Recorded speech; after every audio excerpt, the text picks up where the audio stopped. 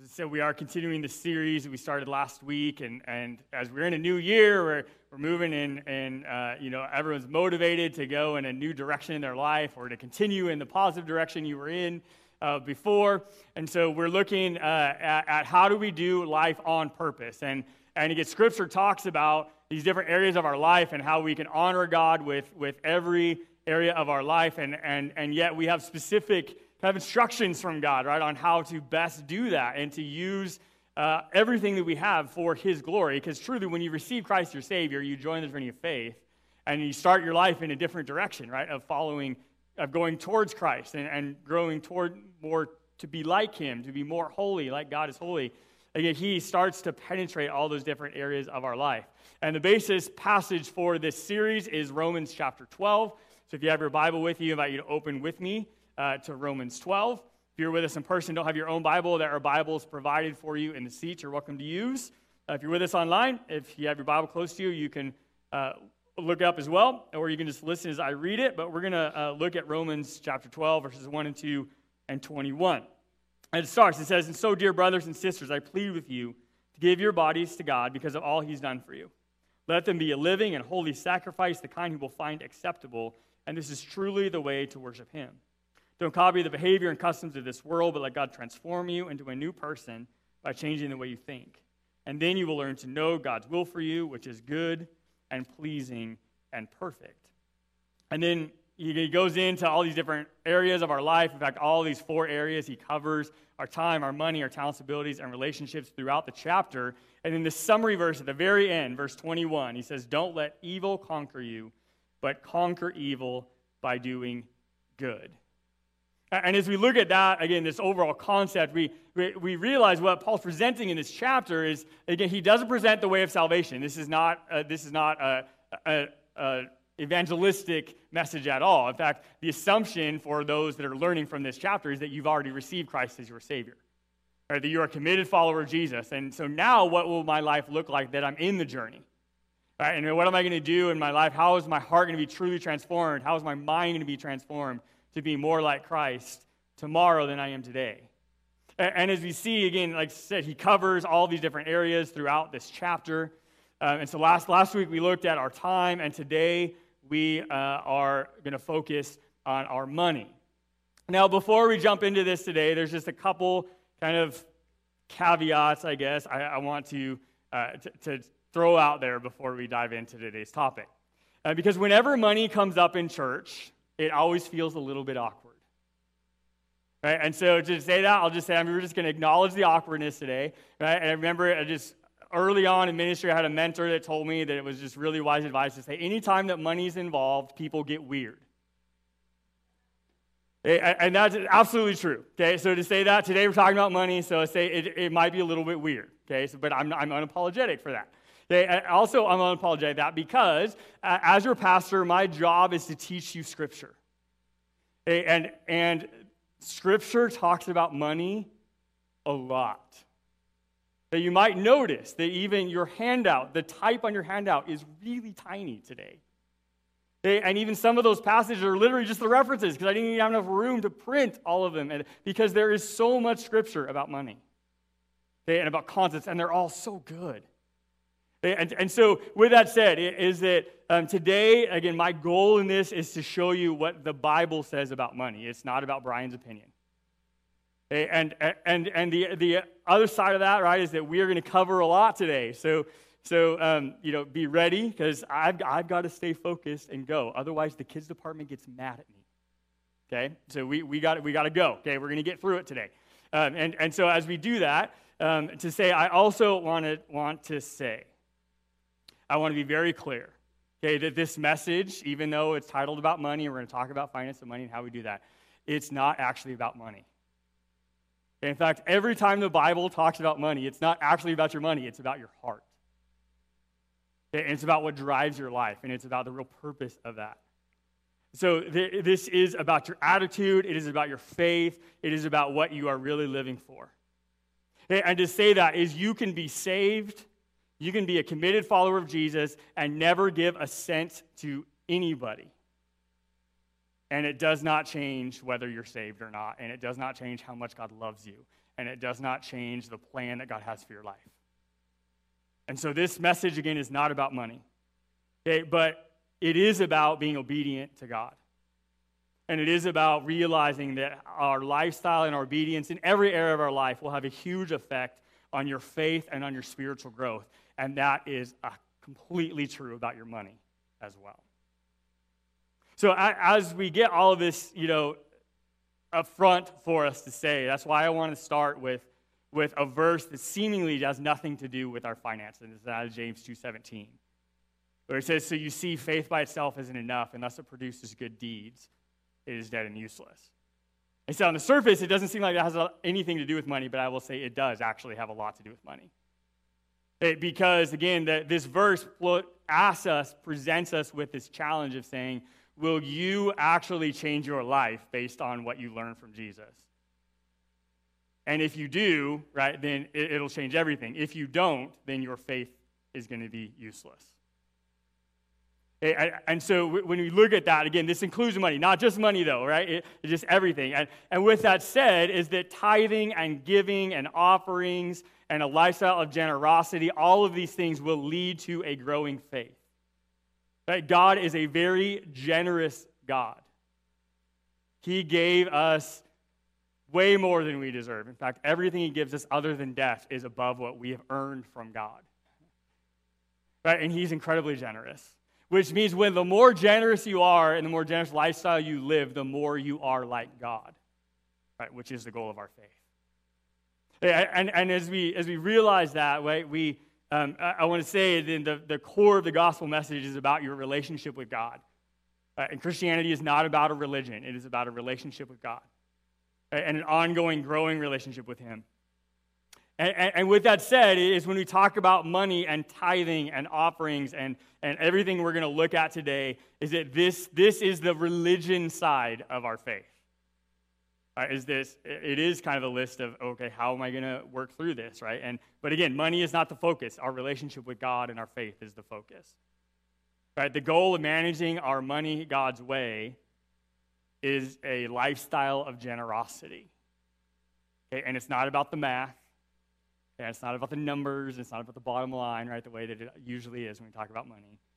The goal, right, of managing money God's way is about a lifestyle of generosity, to be more like God, because we serve an incredibly generous God. All right, are we ready to dive in? Enough warnings and caveats? Okay, now we're going to dive into some keys, 4 keys, that we learn from Scripture to managing money God's way and managing our money on purpose. Key number 1 is that we are just managers. Okay, key number 1, we are just managers. Meaning that my money is not really my money.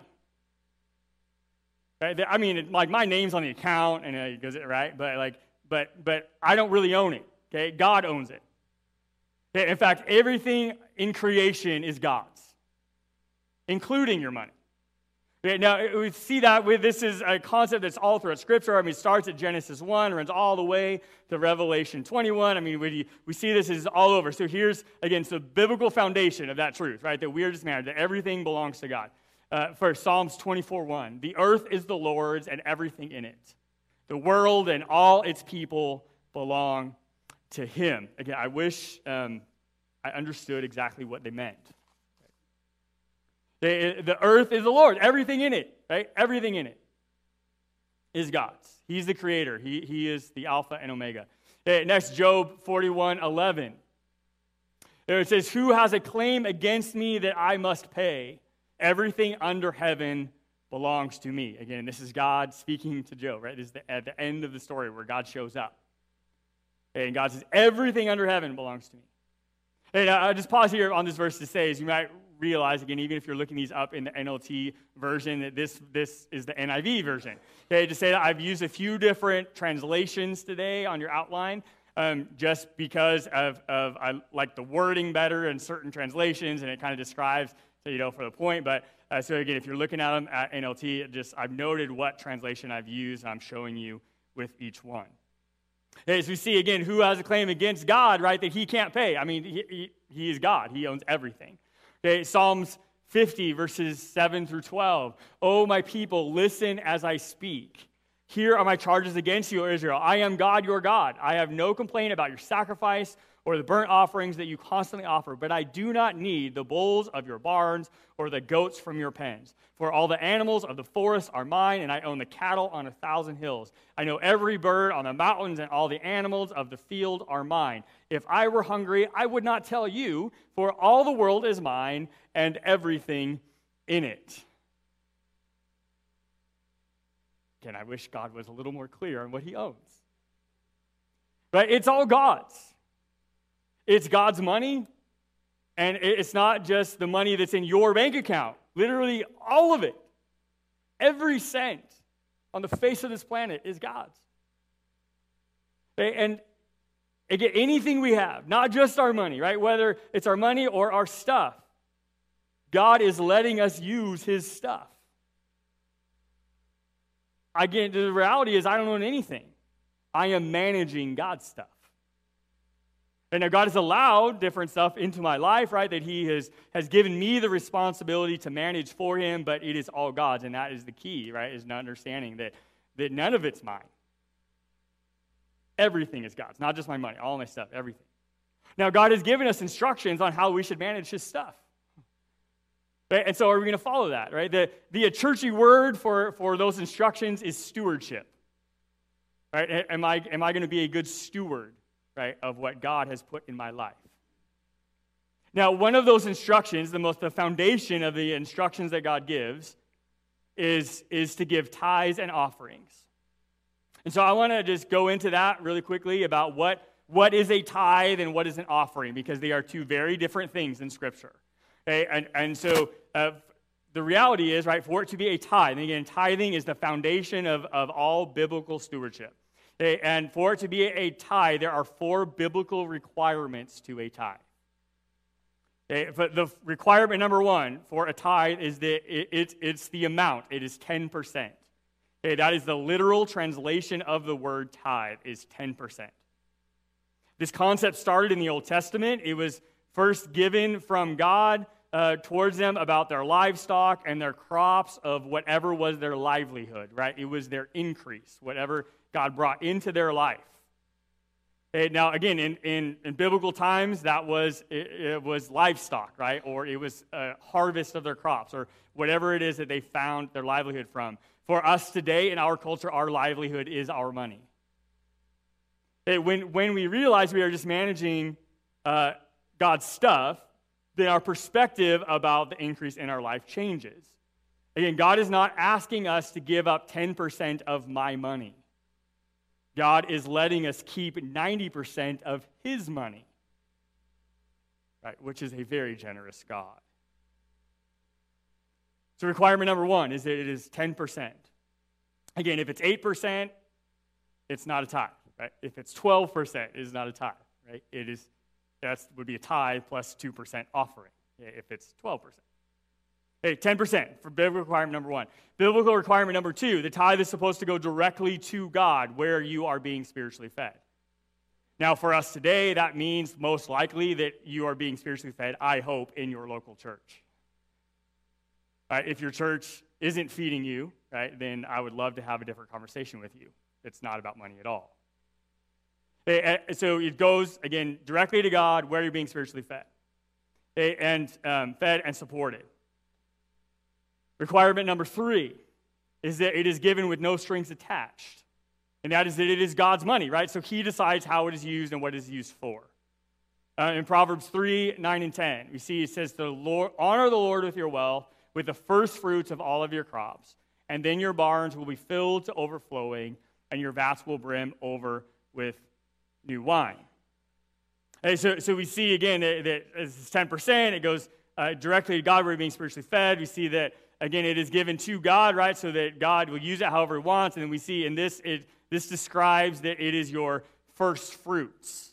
Right? And that is biblical requirement number 4 for a tithe, is that it comes out off the top, right, first. And the reason for that is so that it is an act of faith. Again, if I just give what's left over, right, if I spend the 90% first and then give God the 10% if it's left over, then it is not an act of faith. Right? And so biblical requirement number 4 is it is an act of faith. Again, I encourage you to underline or circle that phrase, with the first fruits. That is an important part of the equation. It should be the first line in your budget. The first money that comes out of your check if you need to get paid.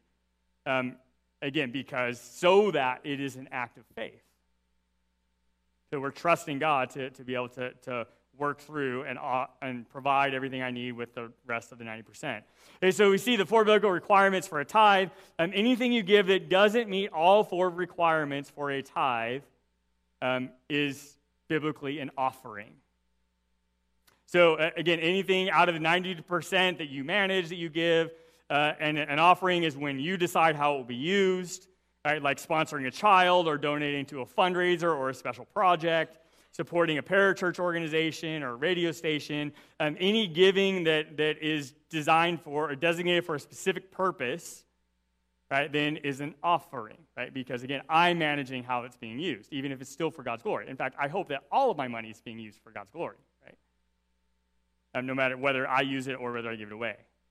And look at 2 Chronicles 31, 10, and 12. And this is, again, where we see biblically where it makes the distinction between tithes and offerings. It says, since the people began to bring the offerings into the house of the Lord, we have had enough to eat and have plenty left, for the Lord has blessed his people, and what is left is in great abundance. Now Hezekiah commanded them to prepare rooms in the house of the Lord, and so they prepared them, and they faithfully brought in their offerings, their tithes, and their dedicated things. And that last sentence there, again, there's 3 very specifically different Hebrew words. It is used for an offering, for a tithe, and then for everything else that doesn't fit in those 2 categories is the dedicated things. And so we see, again, that there is a biblical distinction between of what is a tithe and what is an offering, and just then what is just anything dedicated to the Lord. And we see also from this passage that when God's people gave like God asked them to, there was a great abundance. Again, I encourage you to underline that last phrase of offerings, tithes, and dedicated things, because they are, again, listed as separate things with very distinct, different Hebrew words for each one. Now, there was a time in Israel's history when they were skimping on their 10% tithe. Okay, they were not being obedient, fully obedient to that. And the prophet Malachi had given them a message from God, and the message from God was that they were stealing from him. And of course, their response was like, really, God? Like, how are we stealing from you? Okay, and then God told them, he said, you're stealing from me because you're not giving me your whole tithe. Right? You're skimping on it. Right? They were falling on that 10%. They were only giving a portion of it, right? Or they were not giving the first fruits or the best of what they had. They were giving, instead of sacrificing the best lamb, they would sacrifice the one that was already mangled or maimed or had a broken leg. Right? And so they were cutting corners on what God had told them to do. And then one of the strongest rebukes in all of Scripture is found in Malachi chapter 3. Right, in regards to this, Malachi 3, verse 10, it says, to bring the whole tithe into the storehouse, that there may be food in my house. Now test me in this, says the Lord Almighty, and see if I will not throw open the floodgates of heaven and pour out so much blessing that you will not have room enough for it.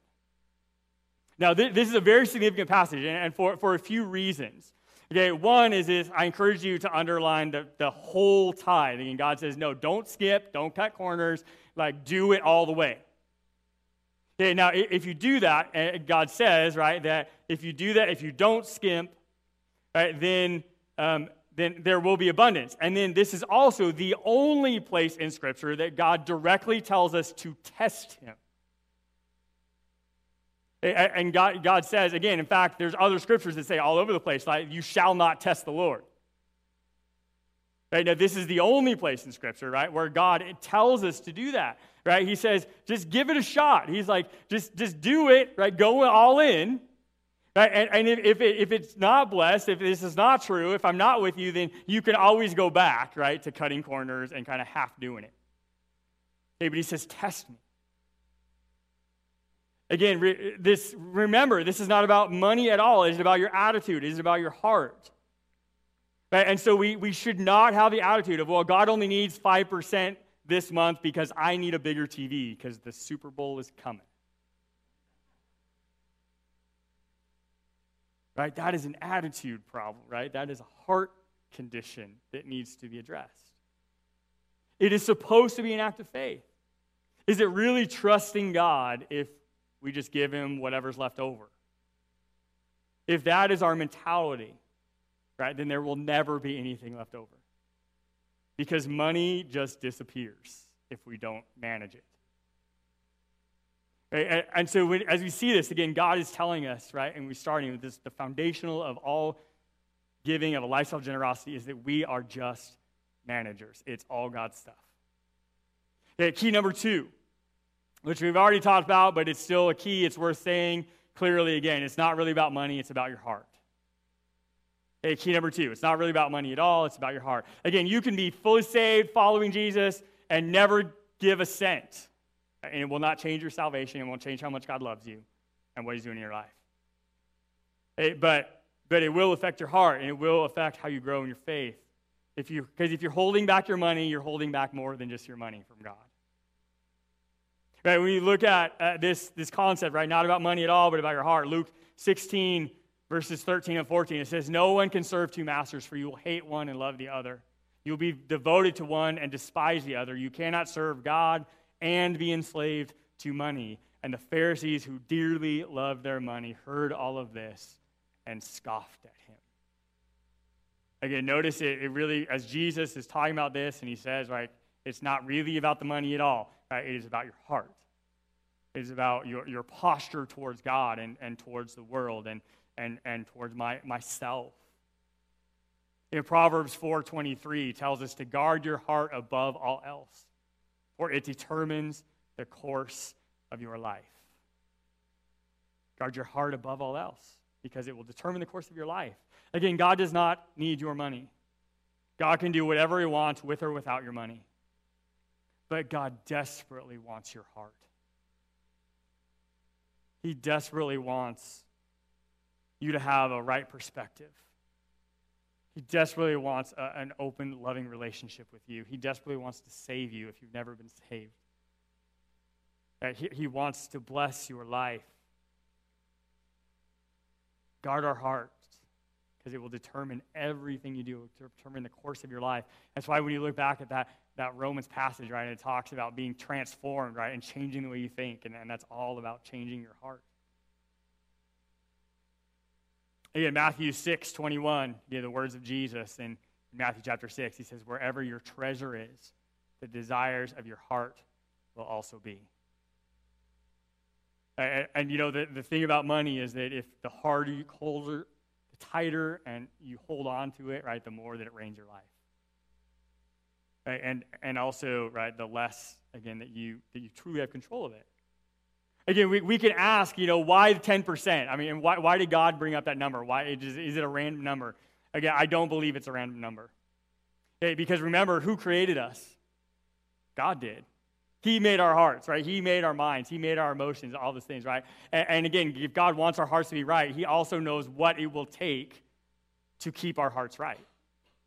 And I don't believe the 10% number is not a random number at all. I think that, again, God in his ultimate wisdom chose it for a reason. And I'll just tell you, in my own experience, right, as running my own finances, and I tell you is that, again, Maureen and I, we have biblically tithed our entire married life.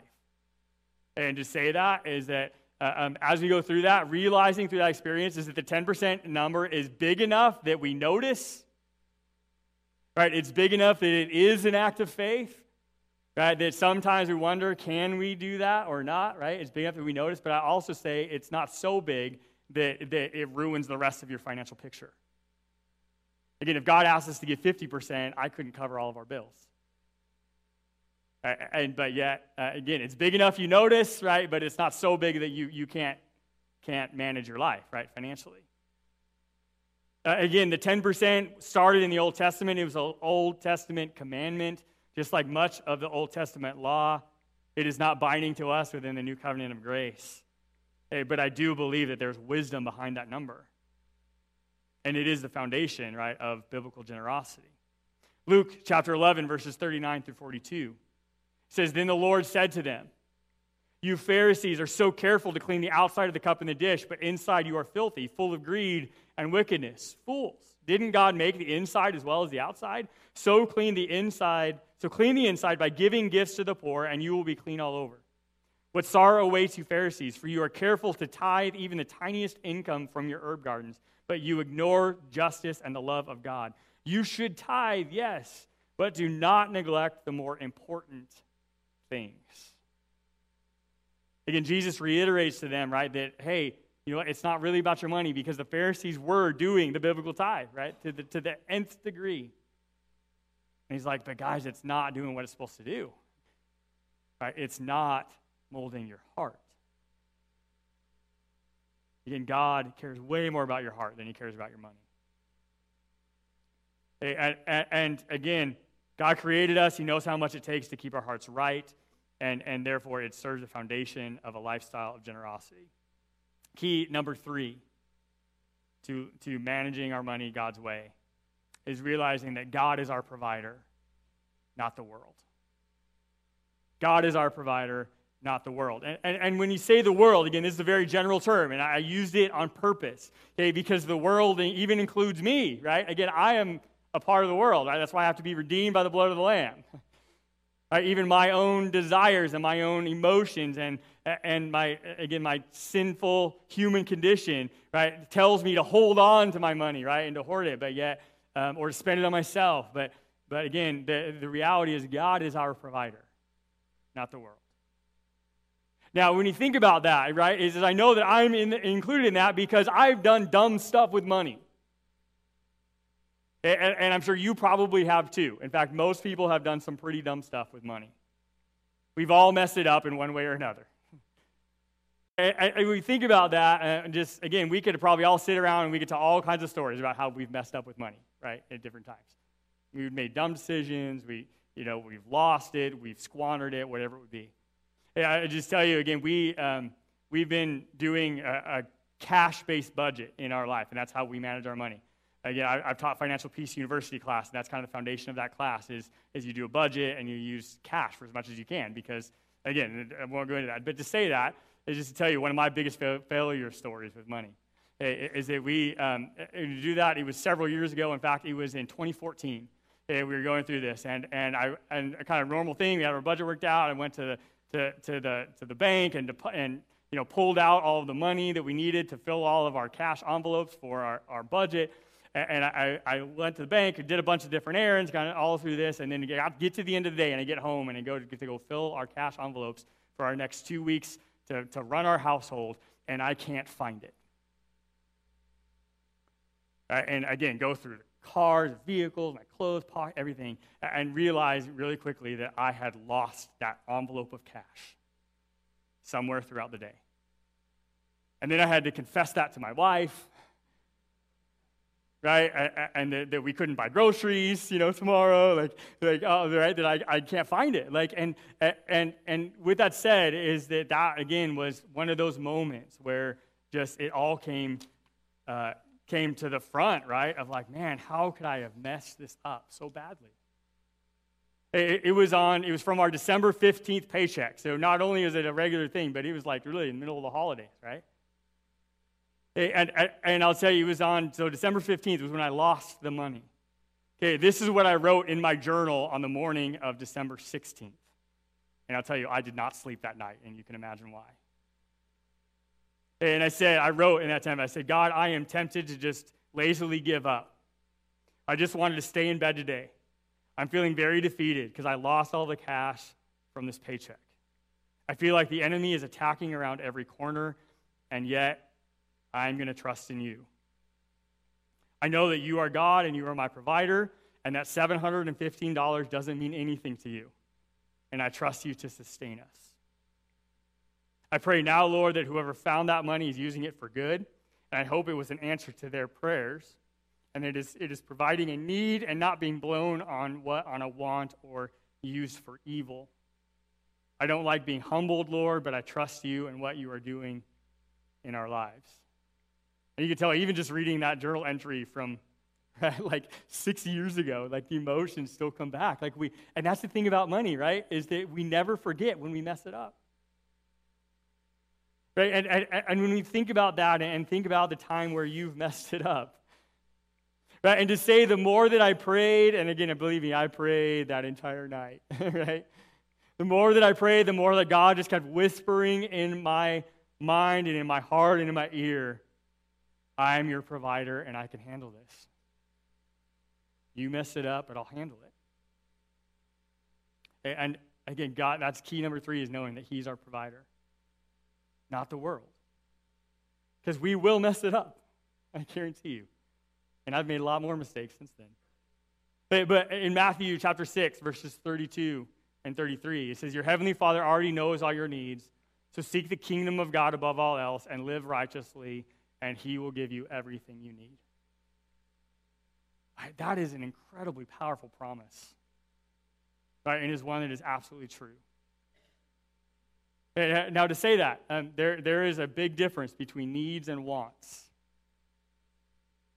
Again, I can look back at our life, and I'll tell you, again, we've biblically tithed our entire married life, and to say that we have never had a bill we could not pay.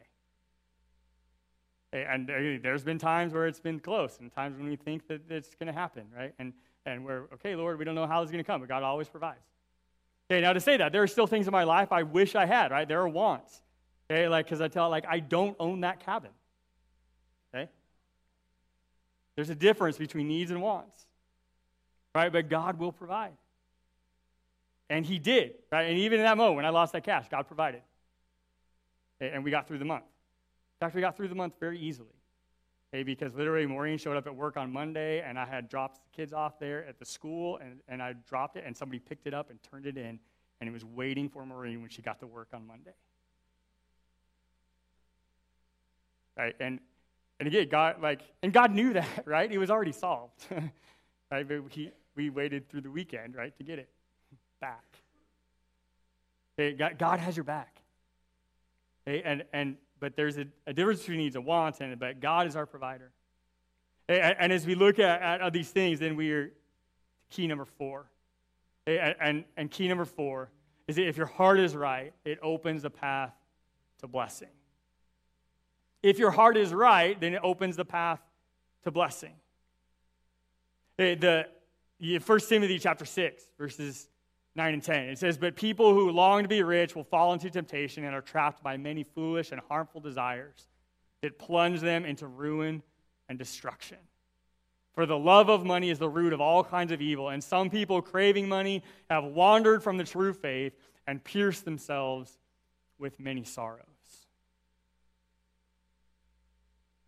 Again, as we read this, again, there's so much in this passage too, and we think, but again, I will say, though, this is one of the most misquoted and misused scriptures in the Bible, especially when it comes to money, right? And again, maybe you've heard, right, that money is the root of all evil, right? And again, that phrase is out there, it's used. In fact, people quote it as from this verse, but that's out of context, right? The money is not the root of all evil. Okay? In fact, money is amoral. It is not holy. It is not evil. Right? It's not either one. Money is amoral. Okay, but again, notice what this verse. That's not what it says. Money is not the root of all evil. Okay, but what it does say, what does it say? The love of money is the root of all evil. Hey, now, no, again, that's not about money at all, is it? It's about your heart. Right? It is about your posture. It is about what is running your life. Again, don't shorten that phrase, because if you do, it changes the meaning completely. But yet this phrase, exactly as it's quoted, right, makes it all about your heart and not about the dollar signs or the numbers or the math. Hey, notice in Luke chapter 6, verse 38, it says, give and you will receive. Your gift will return to you in full, pressed down, shaken together to make room for more, running over and poured into your lap. That's a cool word picture, isn't it? The amount you give will determine the amount you get back. Now, to say that, if your motivation for biblically tithing is to get this blessing, this promise from God, then your heart's not right, by the way. And as you think about that, we realize, right, but yet the concept that Jesus is teaching us here is that you cannot outgive God. Right? When it comes to biblical generosity, the math will never work. The math doesn't work. Because the math says, well, if I give away, right, I'll have less. Right, but that's literally the opposite of what Jesus teaches us. Right? If you give away, you'll actually have more. You'll have so much it'll spill into your lap. You might even be asking, Lord, what am I supposed to do with all this money? Okay? But again, if your heart's right, then he can trust you with it, right? And know that you will use his money for the right purpose. And so he can bless you. Again, God gives to you through the same hole you give out of, because it shows where your heart really is. And a lifestyle of generosity will keep your heart and your perspective in the right place. On God, not on your money, and not on myself. So then once you do manage it that way and your heart is right, then God can trust you with more money. Right? Because your character is following after him. Again, Dave Ramsey is a big voice in the world of finance. He wrote a book called The Legacy Journey, talking about, again, millionaires and again, how you do that and how you manage money God's way. Okay, one of the quotes out of that book from Dave Ramsey says that more money simply magnifies who you already are. Again, open up YouTube or turn on the TV, right? Or just open up Google and you can see all kinds of people who have a lot of money and no character. Right? And when they have no character and you throw a bunch of money into it, then it just throws gasoline on the fire. Okay, the best example of this is look at some professional athletes. Okay, who get drafted and then all of a sudden they have millions at their disposal, and to say is a lot of professional athletes are actually financially destitute. Okay, and that's the reality, right? And not just athletes. It just if you throw a whole bunch of money to somebody who can't handle it, their situation, their life gets worse. Okay, but the opposite is also true, right? If you have a solid character and God blesses it with more money, right, then it can be multiplied, right? And it'll only push your character more like Christ, right? And again, it'll be used for good. In fact, this is again one of the kind of lies that kind of runs through the church, right? Is that wealth, that God wants you to be poor, and I tell you that's a lie. Is that wealth is seen over and over again throughout the Bible as a reward from God. But it is a reward to those that are faithful and to those that are obedient. And again, if you have wealth, you should not feel guilty about that wealth. As long as your character is right. And if you have wealth, then you do need to take the responsibility very seriously that God has blessed your life with it and that you need to use it for his glory. Right, and according to his will and his plan. I will tell you, some of the wealthiest people I know are the most generous giving people and the most godly people that I know. And that is not a coincidence. I'll say that again. Some of the wealthiest people I know are also the most generous, giving, and godliest people that I know. Matthew chapter 25, verse 23. As the master said, "Well done, my good and faithful servant. You have been faithful in handling this small amount, and now I will give you many more responsibilities." Let's celebrate together. And again, so many times when we read this parable and read even this verse, it's easy to focus on, we want to hear those words, right? Well done, good and faithful servant. And again, I'm with you. I want to hear those words too, right? But notice, if you do hear those words, what's the result? I will give you more. Right? And we get to party with God, right? Let's celebrate, right? Let's do that, right? And parties cost money, right? Okay, but God can fund that.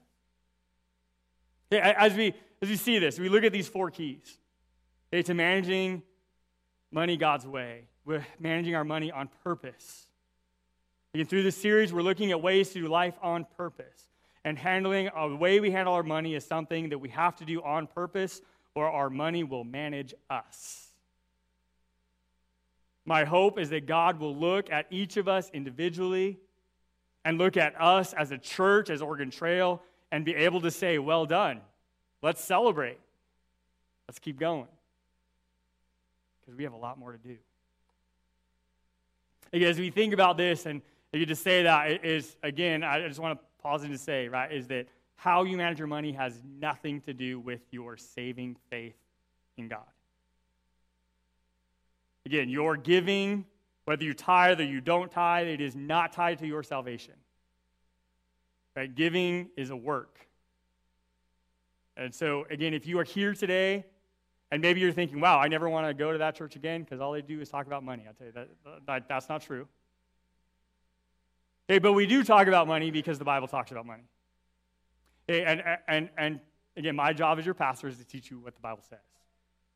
And so, but again, the Bible says very clearly that you are saved by believing in Jesus, praying and receiving him into your life, and receiving his grace and his forgiveness and his mercy. And that's how you are saved, and that's how you join the journey of faith.